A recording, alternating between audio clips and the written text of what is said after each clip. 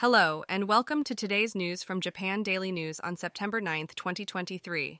In today's news, we have two significant stories to cover. First, due to heavy rain caused by Typhoon 13, JR East has suspended planned train services on some conventional lines, including the Uchibo line. This is because the tracks cannot be inspected under such weather conditions. Moving on to our second story, a 6.8 magnitude earthquake struck the inland region of Morocco. According to the United States Geological Survey, USGS, the earthquake occurred at around 7:11 a.m. Japan time. The epicenter was approximately 18 kilometers deep, and the magnitude was estimated to be 6.8. Now let's dive deeper into each story.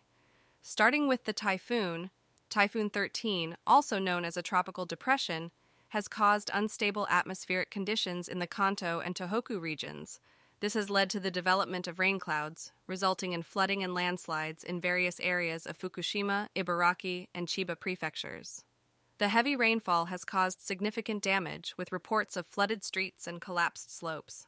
As a precautionary measure, evacuation orders were issued in multiple cities and towns, including parts of Chiba and Ibaraki. However, as the situation improves, some of these evacuation orders have now been lifted.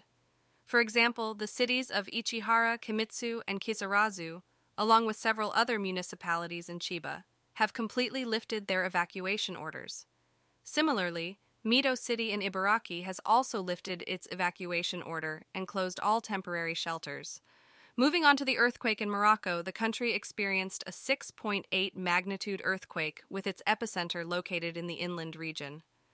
The earthquake struck at 7:11 a.m. Japan time and had a depth of approximately 18 kilometers.